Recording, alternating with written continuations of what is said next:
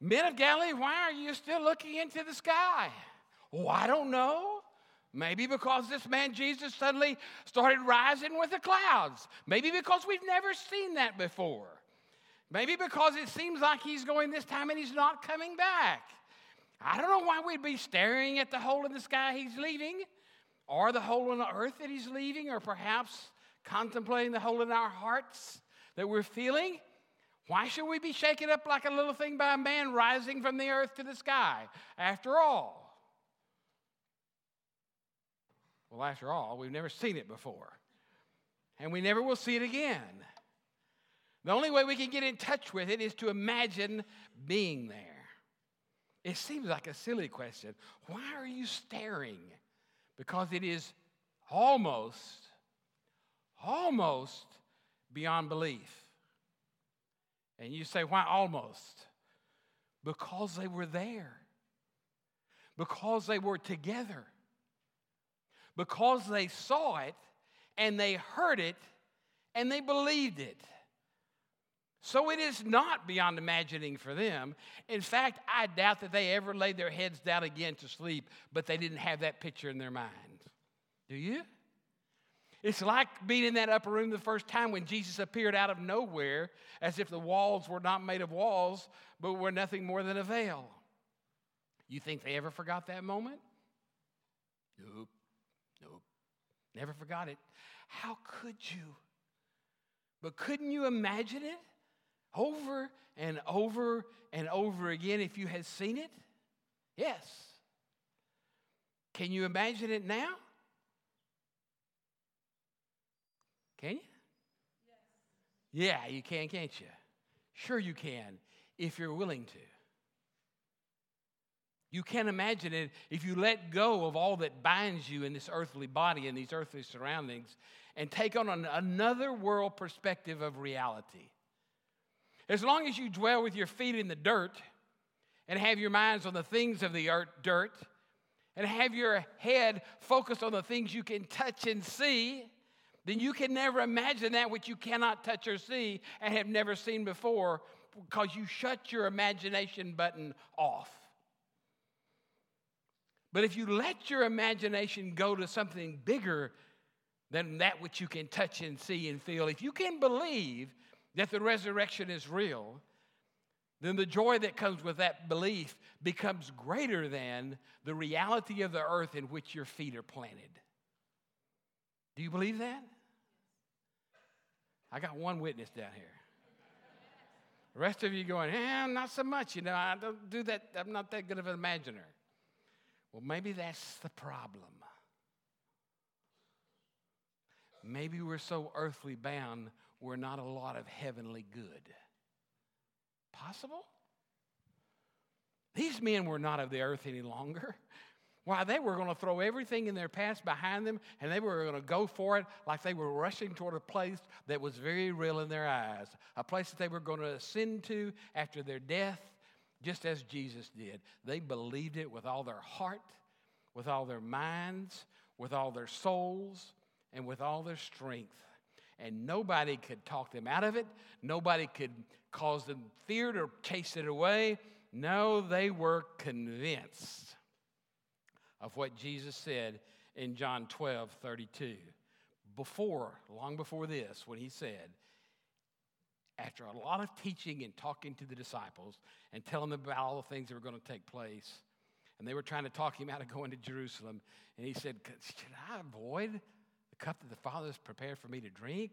And then he gets to the climax of that thought by saying, if I am lifted up, I will draw all people unto myself. Think about that. This is a promise Jesus made for them before they even could understand what he was talking about. If I am lifted up, I will draw all people unto myself. God has a diagram in heaven, I'm convinced. It starts with the crucifixion. And the crucifixion points to death. And then from death, there's an arrow that points toward resurrection. And then from that resurrection, there's an arrow that points toward, you're going to say life, right? I'm going to say joy. Because you see, people who have experienced and have believed in the crucifixion and the death and the resurrection of Jesus Christ have a joy that's unspeakable and a joy that can never be defeated. When they keep their lives grounded in the dirt upon which they trod, the heavenly vision of the truer reality than earth gets lost. It gets covered up, if you will.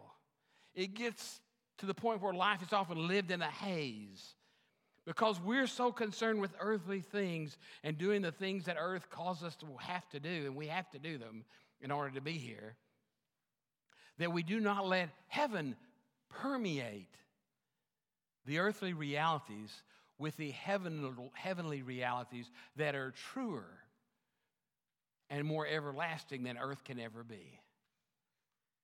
And so I think we get stuck. I think we just get stuck. This same Jesus is the Jesus that told them in John chapter 15, verse 11, after a long set of teaching about telling them to be connected, the vine to the branches, and he's the vine and they're the branches. Then he went on to say, abide in me, stay connected. And then he went on to say, when you're connected, you'll be fruitful. And then he went on to say, as a climax in a sense, in 15:11, if you abide in me, you will realize that these things I'm saying to you so that my joy, Jesus' joy, may be in you. And that your joy may be made full. Promises after promises after promises. And as soon as just a couple more weeks we celebrate the coming of the Holy Spirit, these promises are going to all fall into place and make more sense than they ever have to these men who are hearing them. For all of those on the other side of the resurrection, for all those on the other side of Pentecost, a different life is about to unfold. And life on this earth will never be the same. And when you think about it, it begs the question. So I'm going to ask you the question that it's begging. The question is simply this. Are you living with great expectations of joy? Is your daily routine marked by joy? Or your troublesome moments when life wants to overcome you characterized by joy or by defeat? Are your thoughts centered in joy and in the very gift that the promise of God came in Jesus Christ? Or are you bared down, pushed down because of the trouble of living on this earthly soil? Now, I'm not talking about earthly happiness. There's plenty of that. I'm talking about heavenly joy. I'm talking about something that is so much bigger than happiness. It makes happiness look like a bad thing. Can you imagine that? We get so happy about things on earth, and they're so fleeting. You know, I'm happy when I went the other day to watch Miller play in some of his first baseball games, and my mind went flashing back to the days when I played baseball all the time, and when I could bend down and touch the earth with my glove and catch the ball.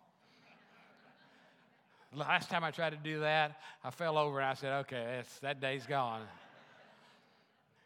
I remember, though, in that day, I remember when I could pick up the ball and I could throw it underhanded to first, and the guy would be halfway down the baseline, and I would grin because everything worked perfectly. And I thought, man, it'll never be this good again. No, I didn't. I didn't imagine there'd ever be a time it wouldn't be that good. That's why I went out that day and fell on my face. I thought I could still do it 40 years later. But you don't know that then, do you? You think those things that you can do then will be the things you could always do. You think that happiness that you felt then is the greatest happiness you'll ever know. And it's really not, but it's good. There's nothing wrong with it. I loved it. I've had many moments of happiness in my life. But the joy that I have now is untouchable. Nothing,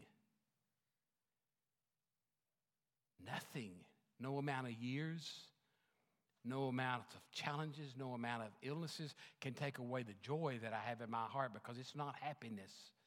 It's joy, and it's based in Jesus, not Doug. That kind of joy is what I'm talking about this morning. Are you living with great expectations of joy because of the resurrection of Jesus? Because you see, without that resurrection, there is nothing to be joyful about. You see, now, preacher, that's just too harsh. Really? Imagine no resurrection. Tell me how joyful you feel now. You're not going to live forever. You're not going to see your grandparents when you go to heaven. You're not going to see your children who've gone before you. You're not going to see your brothers and your sisters. In fact, you're not going to see anything. You're just going to see the blackness of nothing. Now tell me how joyful you feel about that. We're so used to the idea of heaven and living forever that we've lost some of the joy of it because we take it for granted. We forget what life was like before that, when there was no conception of living everlastingly. There was no concept of living with God. The idea that God could come to earth, foreign to us. The idea that God could come to earth and live among us, foreign to us. The idea that God himself would become a human being and die for me, foreign to us. Even more foreign, he could die for you. That was a joke. Thank you. Get with me here. Don't leave me. The idea that heaven is real should not be so hard for us to grasp. I'm going to come back to that. But for right now, I want to tell you about a movie Sally and I went to see. And critics will tell you it was poorly done because that's what they say about all Christian movies. Because after all, Christian movies are done on the cheap, right? Christian movies are a little sappy, right? Especially if you're a New York writer writing about those movies because you're comparing them to these overblown productions about that which is not real. Acted out by people who didn't do it, playing with their imaginations, trying to be something they have never been, and we treat that like that's real. Christian movies are usually based upon people that were real and upon their lives. They usually are done on the cheap compared to the others, but that doesn't mean that their truth is cheap. Now, Sally and I spent the last week in Branson, Missouri for the most part. We spent the better part of one day driving through southwestern Missouri and northwestern Arkansas. Wouldn't recommend that. There's no way to get anywhere there except this narrow, winding road. Just don't do it. It was necessary because where we could stay, and we had a great-grandnephew to go see. Great-nephew to go see, and he was cute, but not worth 6 hours in that road. But it was worth every minute of it to Sally. I know. Sally would have, it was okay. It was okay. Wouldn't recommend that trip. I thought I was back in Kentucky in the Appalachians. I forgot how it's like to live not in the land of plenty. One-lane bridges. 20 years ago, cars parked in the car and hadn't moved in 20 years, parked in the yard. Yeah. You say, well, what's that? That's what it means to live outside of Dallas. That's what it means to get away from the cities and get to the backwoods where people are still living like they were living 40 years ago. That's what it means when things aren't painted freshly and white. That's what it means to go in a restaurant and change your mind and leave. That's what it means. You think, well, this place might be dirty. And then you look around and they all look dirty. And the places look dirty. But they're alive and they're there. And they're living simply. We forgot about that. Because we live, after all, in sparkling Dallas. For a while, I lived in Frisco where everything was new. And if it wasn't new, they were tearing it down so it would be new. As Sarah used to say, it was a fake world. And sometimes fake people move there. A lot of fake people move there. They like that world. We moved to Carrollton, and it was more normal. Now, it's not very normal. It's still North Dallas. But compared to Frisco, it looked like, yeah, we're slumming it now. Everything wasn't new. Some restaurants were actually old again. Some places were having to be replaced and painted. It was like what I grew up in, only better. So you see, I've seen it all, and it's all comparable. It allows your imagination to work. So when you think about these disciples sitting here watching this, Sally took me to this movie, Can you imagine? I said, okay, I go to the movie. I was really quite content. It was cold, and I was happy where I was. But we need to get out, she said, so we got out. I went to the movie, thoroughly prepared to see a movie and go home. Not prepared to put my imagination into gear, although I knew what the title of the movie was. I can only imagine. Hadn't been out that long. And then the movie started, and pretty soon I found myself right in the middle of it. Bart Millard is the lead vocalist and songwriter of the Mercy Me singing group. He was raised in Greenville, Texas. I used to go to Greenville. Maybe that started luring me in from the outset. That's where we went on dates. You know, we used to have those things where we actually had dates, boys and girls went out. I'll explain it to you later. And when you go there, that town, that's where he was, in the town of Greenville. He grew up there. And Bart Millard was a football player because that's what his daddy was like. That's what he wanted to be like. But he could not be as good as his daddy, and along the way, the story tells us that he had an injury to both his ankles, and he could no longer play football. So here he was, in his own eyes, worthless to his father because he could no longer be a football player. His father was an abuser, emotionally and physically.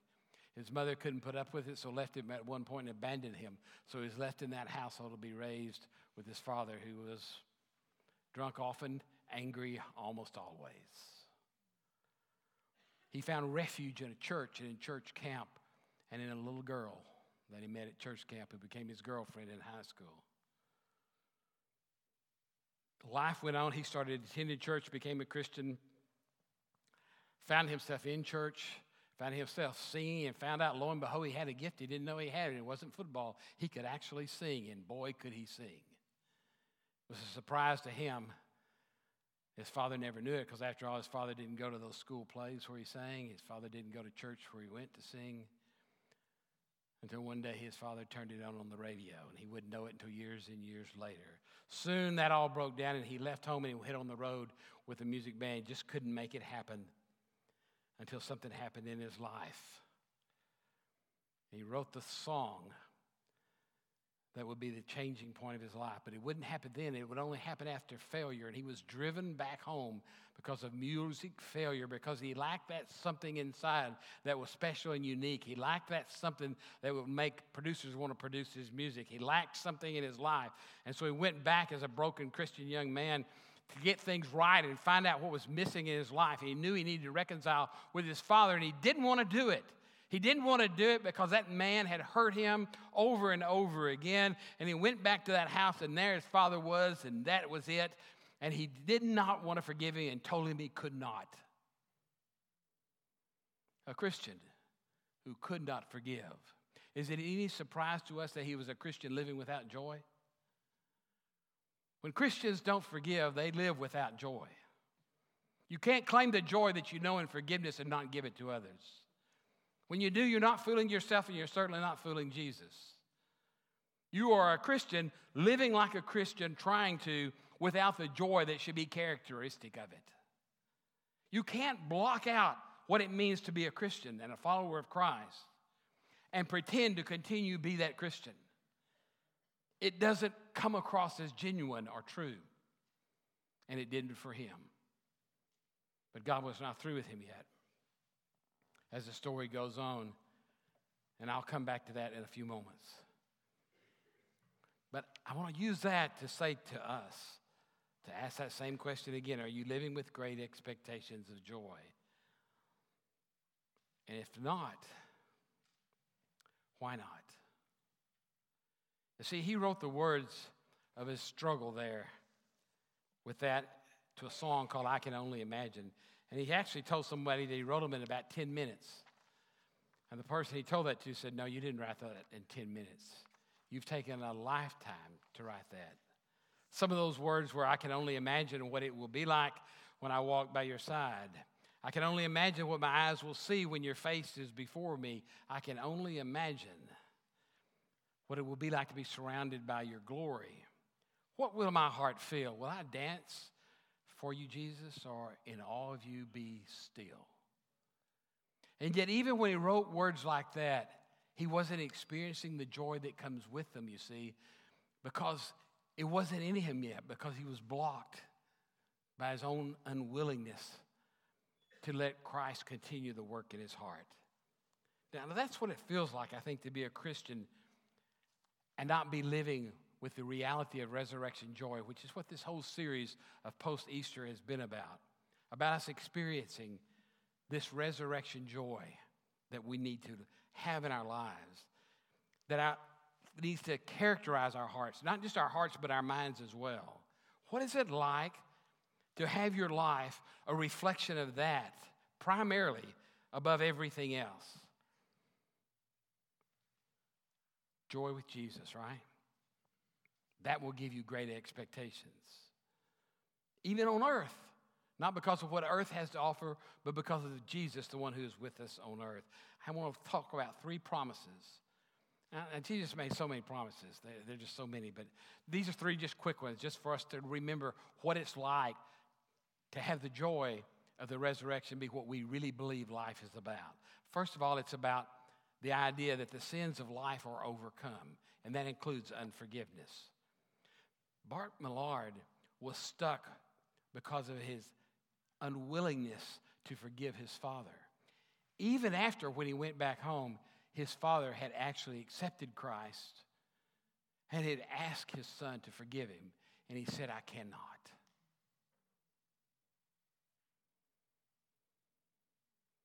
Now we sit there and we say, how can you not forgive?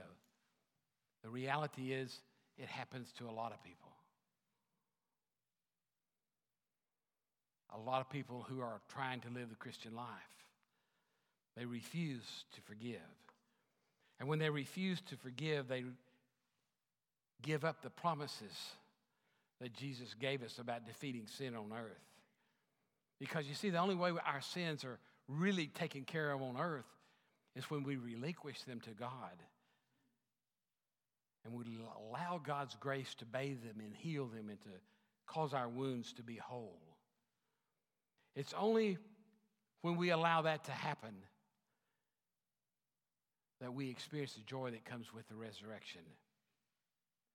This happened for this young man when he was singing that song for the first time before a huge packed audience. And it was a dramatic thing. I won't tell you all about that because you might want to go see that movie. It might be worth your price. You might be like Sally and I. She was reaching for the Kleenex, and I was just sitting there whopping away the water for half the movie. It's so sad to watch a child go through that pain of earthly sin.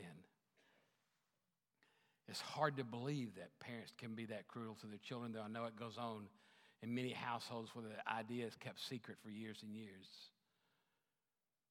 It's so hard to believe that people can survive it and find Jesus in the midst of it, but even he did. It's so hard to believe that even when they find Jesus in the midst of it, they can turn out to be so hardened by that experience in the past that they find it difficult to extend to others what they have received from Jesus themselves, that forgiveness that every human being craves. But remember, there is a joy, the other side of the resurrection, in the imagination of those who are willing to forgive everyone, because you see, life is different when Jesus begins to be victorious in our lives. Second promise he made to them, some people are missing out on earthly living because of their fear of earthly death. Some people just don't use their imagination enough. It's a shame we grow up. Children are so good at imagining stuff. They imagine things that don't even exist. You heard what the young man said this morning in the children's sermon. What is imagination? It's what you think is real and you imagine it even though you know it's not. Well, imagine what you can imagine that is real. You can't exactly see it, but you can imagine it. And it's real because it's real to you. It's real because even though I can't tell you exactly what heaven is like, when I was watching that, listening to that song, I began to celebrate in my life what heaven was like. It was so real that the next day we were driving down through the roads, and I was imagining my father singing. How did I do that? It was simple. I pulled out the old CD that I kept in my car that we would never listen to because of radio, and it's all quartet sounds that I can only listen to for about 20 minutes before Sally throws something through the radio. I was driving that day, and I didn't say anything. The music was poor on the radio, so I just switched it over to the CD, and it started playing that old quartet music that my daddy sang all through my growing up years at home, because he loved to sing the quartet music. And it started coming over, and I didn't say a word. I wondered how long she'd go, but it must have been a miracle she didn't say a word. Well, at least for about 20 minutes or 25. And every time there was a special bass part, I'd turn it up. Now, Daddy's been dead since 1995, but I could hear my father singing, and I could imagine that day when I'm going to sing with him. And it won't be in the bass voice he had, but I'll be singing with him in heaven, and it'll be surrounded by all those people who've died and gone there, and we'll be singing to our heart's content. As I told Sally, there must be a room there in heaven where you won't have to listen to quartet music, because I'll be in a room where there is. And I know you'll have to have a heavenly place too. Now, I'll be flitting from one song, one group of singers to another because I like it all. But she said, yeah, there must be a room where I won't have to listen to that. But it's not hard once you start imagining. Yes, Father's been dead for a long time, but in my head, his voice is as real as ever. His love for the songs of the gospel are as real as ever. And you see, when I begin to imagine what heaven is like, I imagine people that are there. And I was thinking as we were driving down that road, just in the quiet in my head, of all those people I know who's there, that I'm going to get to spend endless time with. All those partial conversations and fleeting moments become eternity.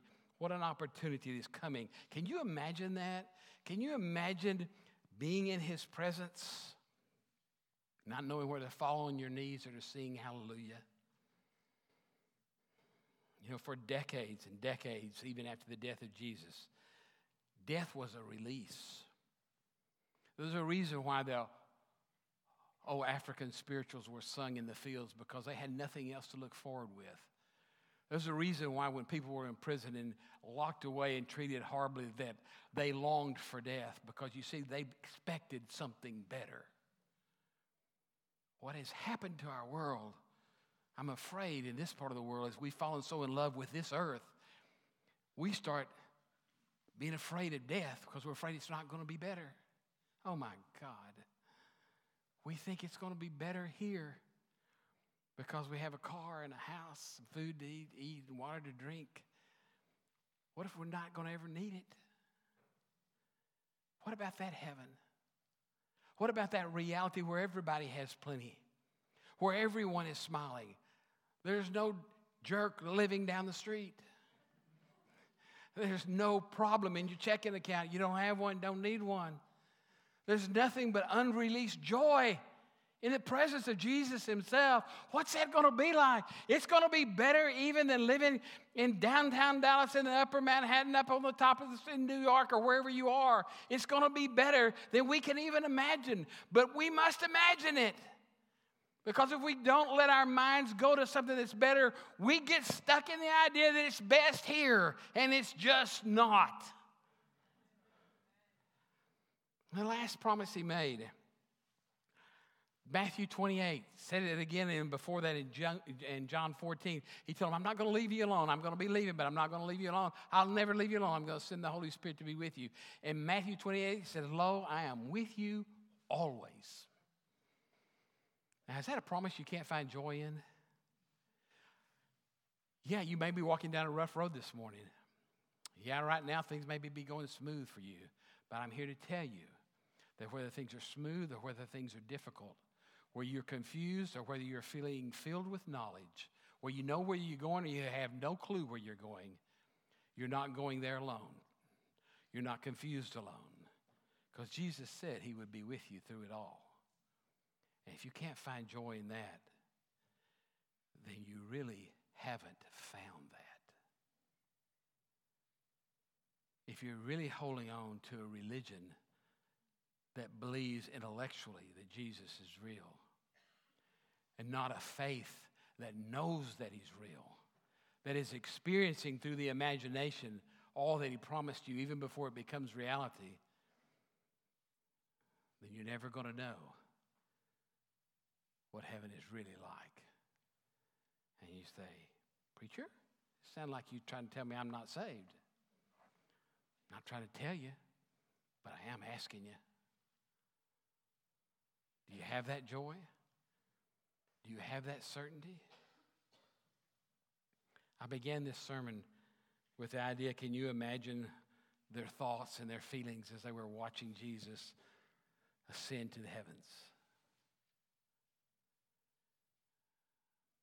I can. And I do.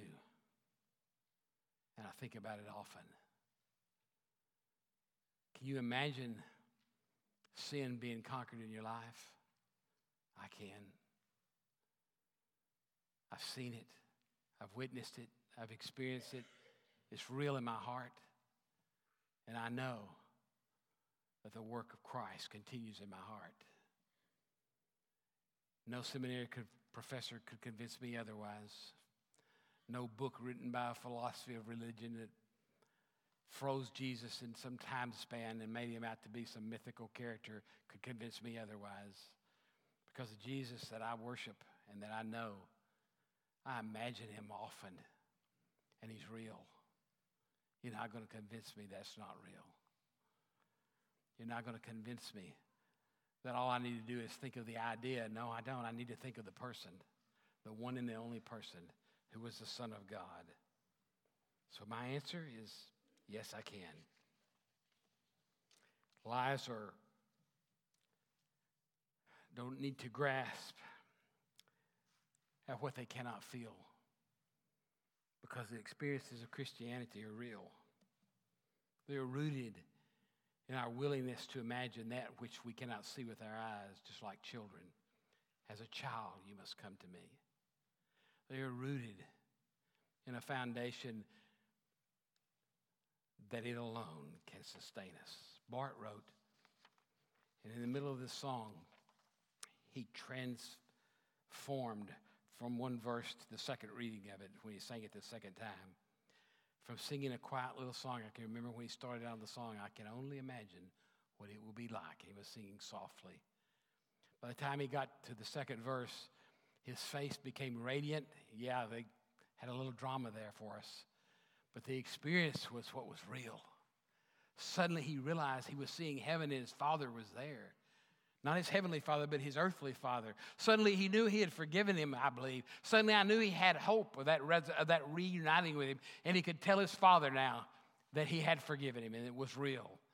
He could really imagine what it was going to be like to live eternally with his Father and in his presence. I can only imagine what it will be like when I walk by your side. I can only imagine what my eyes will see when your face is before me. I'll be surrounded by your glory. What will my heart feel? Will I dance for you, Jesus, or in awe of you be still?